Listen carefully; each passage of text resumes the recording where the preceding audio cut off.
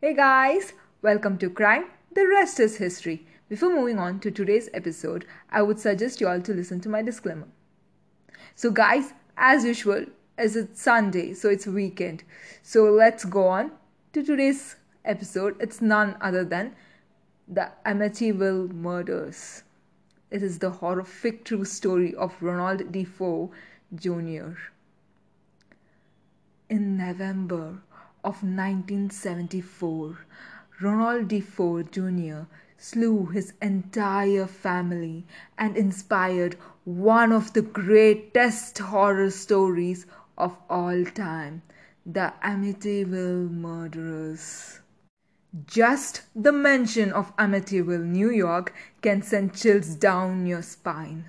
After all, one of its iconic Dutch colonial houses made tops 10 list of haunted places thanks to the notorious Amityville murderers. It is almost entirely due to the 1977 book and later movie franchise, The Amityville Horror. Though, despite the book's claims that it recalls the true story of hauntings within its walls, there's evidence that the residents of 112 Ocean Avenue, George and Kathy Lutz, fabricated the story that became an urban legend. What wasn't fabricated, however, were the unimaginable murders that occurred in the home before the Lutz occupancy. In the early morning hours of November 13, 1974, 6 members of the Defoe family were slain in their beds within a .35 caliber rifle. 23-year-old Ronald Butch Defoe Jr., the eldest child, confessed to murdering his entire family in cold-blooded. Dead were parents Lucy and Ronald Defoe Sr. and his siblings 18-year-old Don, 13-year-old Allison, 12-year-old Mark, and 9-year-old John Matthew. The gruesome Amityville murders are regarded as a catalyst for the spirits haunting 112 Ocean Avenue. However, some argue that the Defoe family were also the victims of the house. So, did an evil presence already reside at that house before the Amityville murderers? And force a young man to kill his entire family? But what we do know is that Ronald Defoe Jr.'s childhood was monetarily very comfortable but not content. His father was a domineering and abusive man, and his mother seemed to fade in the background under his overbearing personality. From that, Ronald Defoe Jr. grew increasingly troubled into a young adulthood. He began to rely on drugs and alcohol to cope. He lashed out physically and even threatened his father with a gun. Defoe's parents hoped that a weekly stipend and gifts would appease their troublesome son.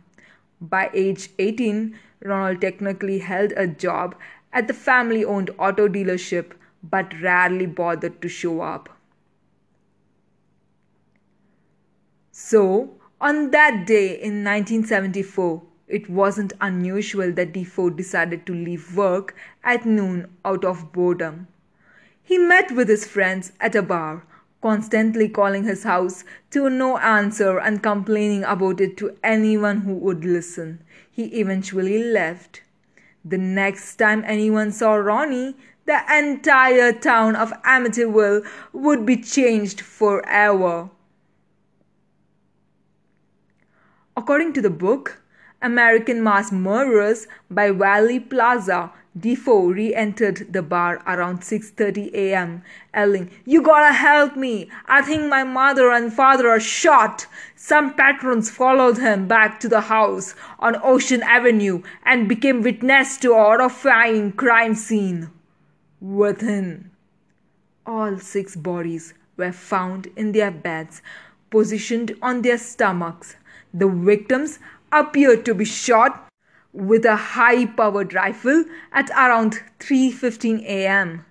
However, there were some things that don't quite add up.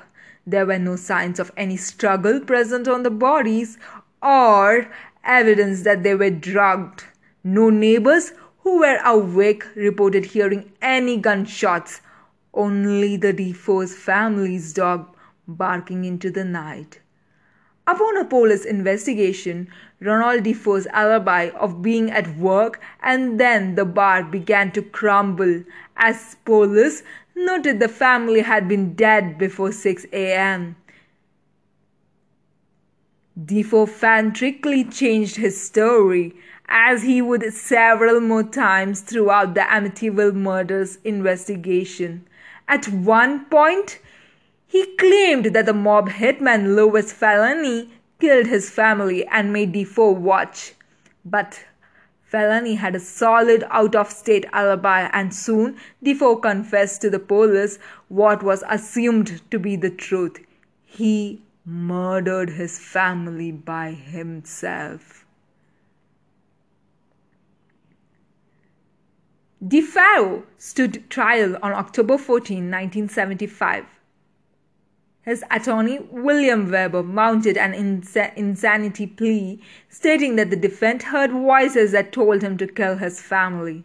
However, the prosecution argued that while the drug-abusing Defoe was indeed troubled, he knew what he was doing when he committed the Amityville murders.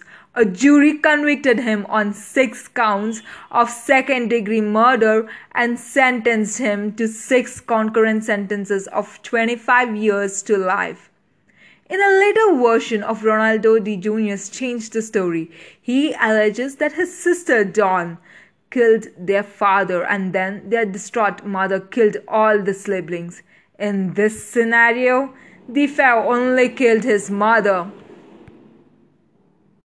Then, in another telling by Defoe in 1990, he has Dawn shooting all the Defoes before he himself kills Dawn.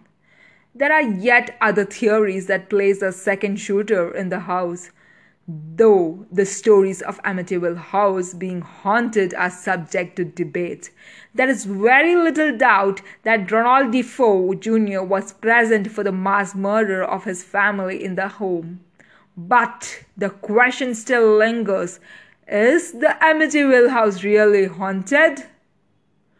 Ronald D. Joe Jr. attorney William Weber was more involved in the lore than you may expect.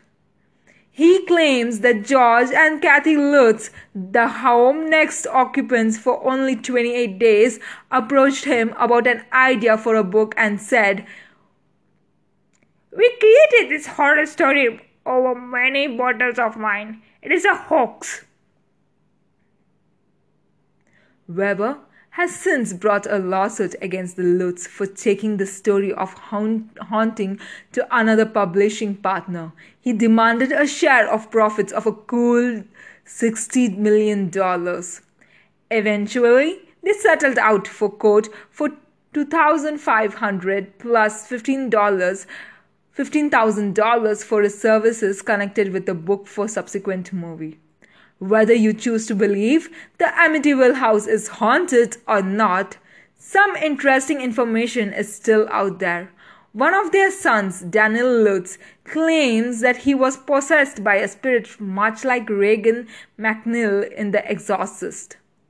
Their other son, Christopher, vehemently insists he did have run-ins with the paranormal, including the time he saw the presence as definite as a shadow in the shape of a man that moved towards him and then dissipated.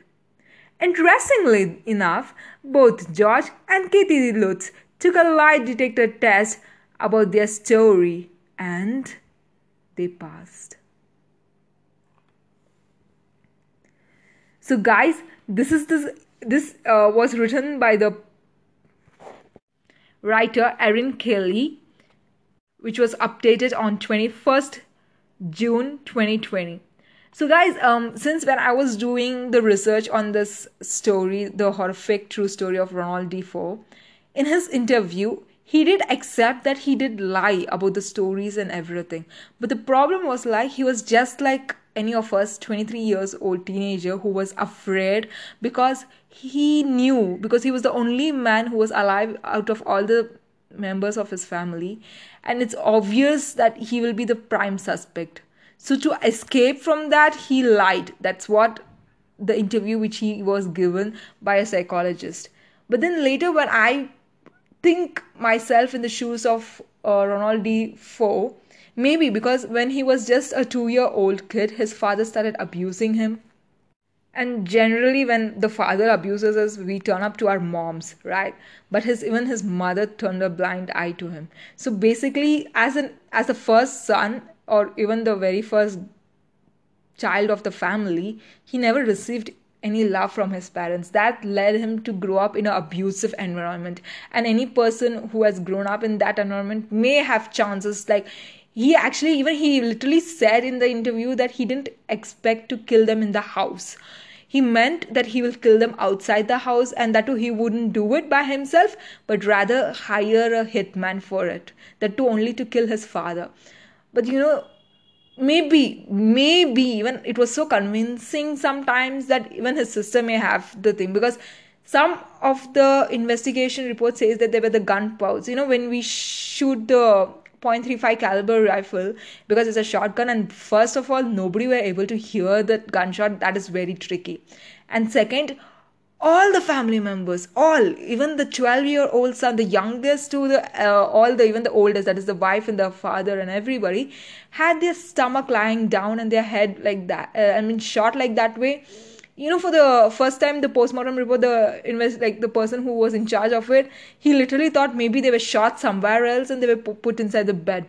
But later, after the postmortem report, it was actually that they were shot over there only, and it was not somewhere else. The murder didn't take place in some other place. So when you see, sometimes, no, it's not any human can do it. Sometimes it may be the supernatural force, or maybe what he said, the stories maybe not add up, or maybe because of his abuse thing and he was on drugs, maybe he was spaced out and he didn't know what he was taking up or what he was doing at that time. Or maybe his sister, the 18-year-old Dawn, maybe may have killed the siblings, because he accepted and he agreed that he killed his father and mother. But the siblings, he said it was his sister Dawn. But the problem is like nobody were able to believe him even after 31 years, because after 31 years he accepted for an interview. And that time, this is what he said after 31 to 32 years of being in prison.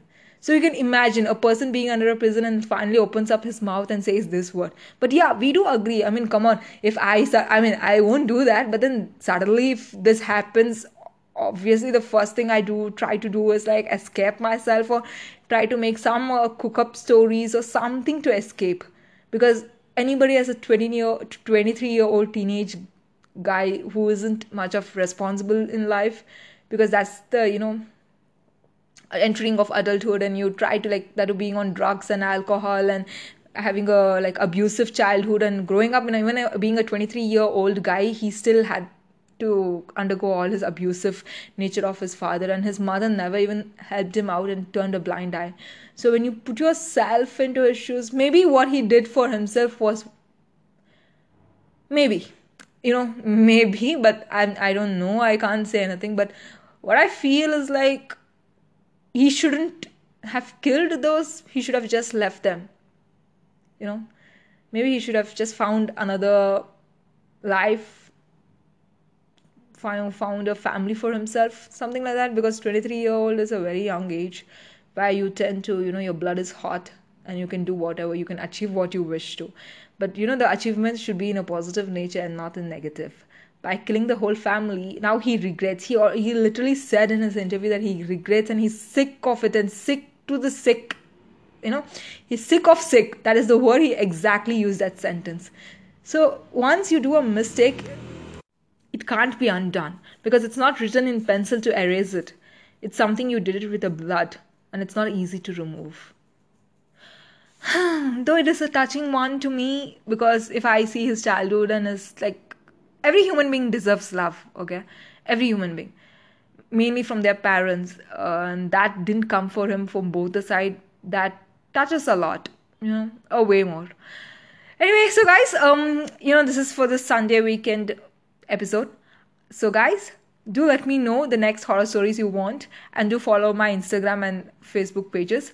My Instagram ID is Lavanya_Zeus, and my Facebook page is Lavanya Zeus. You can follow me and text me personally about your favorite horror stories which you want me to podcast it on live, or you can also tell me which crime stories you would love to know. Until then, guys, until the next episode, this is Crime, the Rest is History, and this is your host, Lavanya Zeus, signing off. Adios!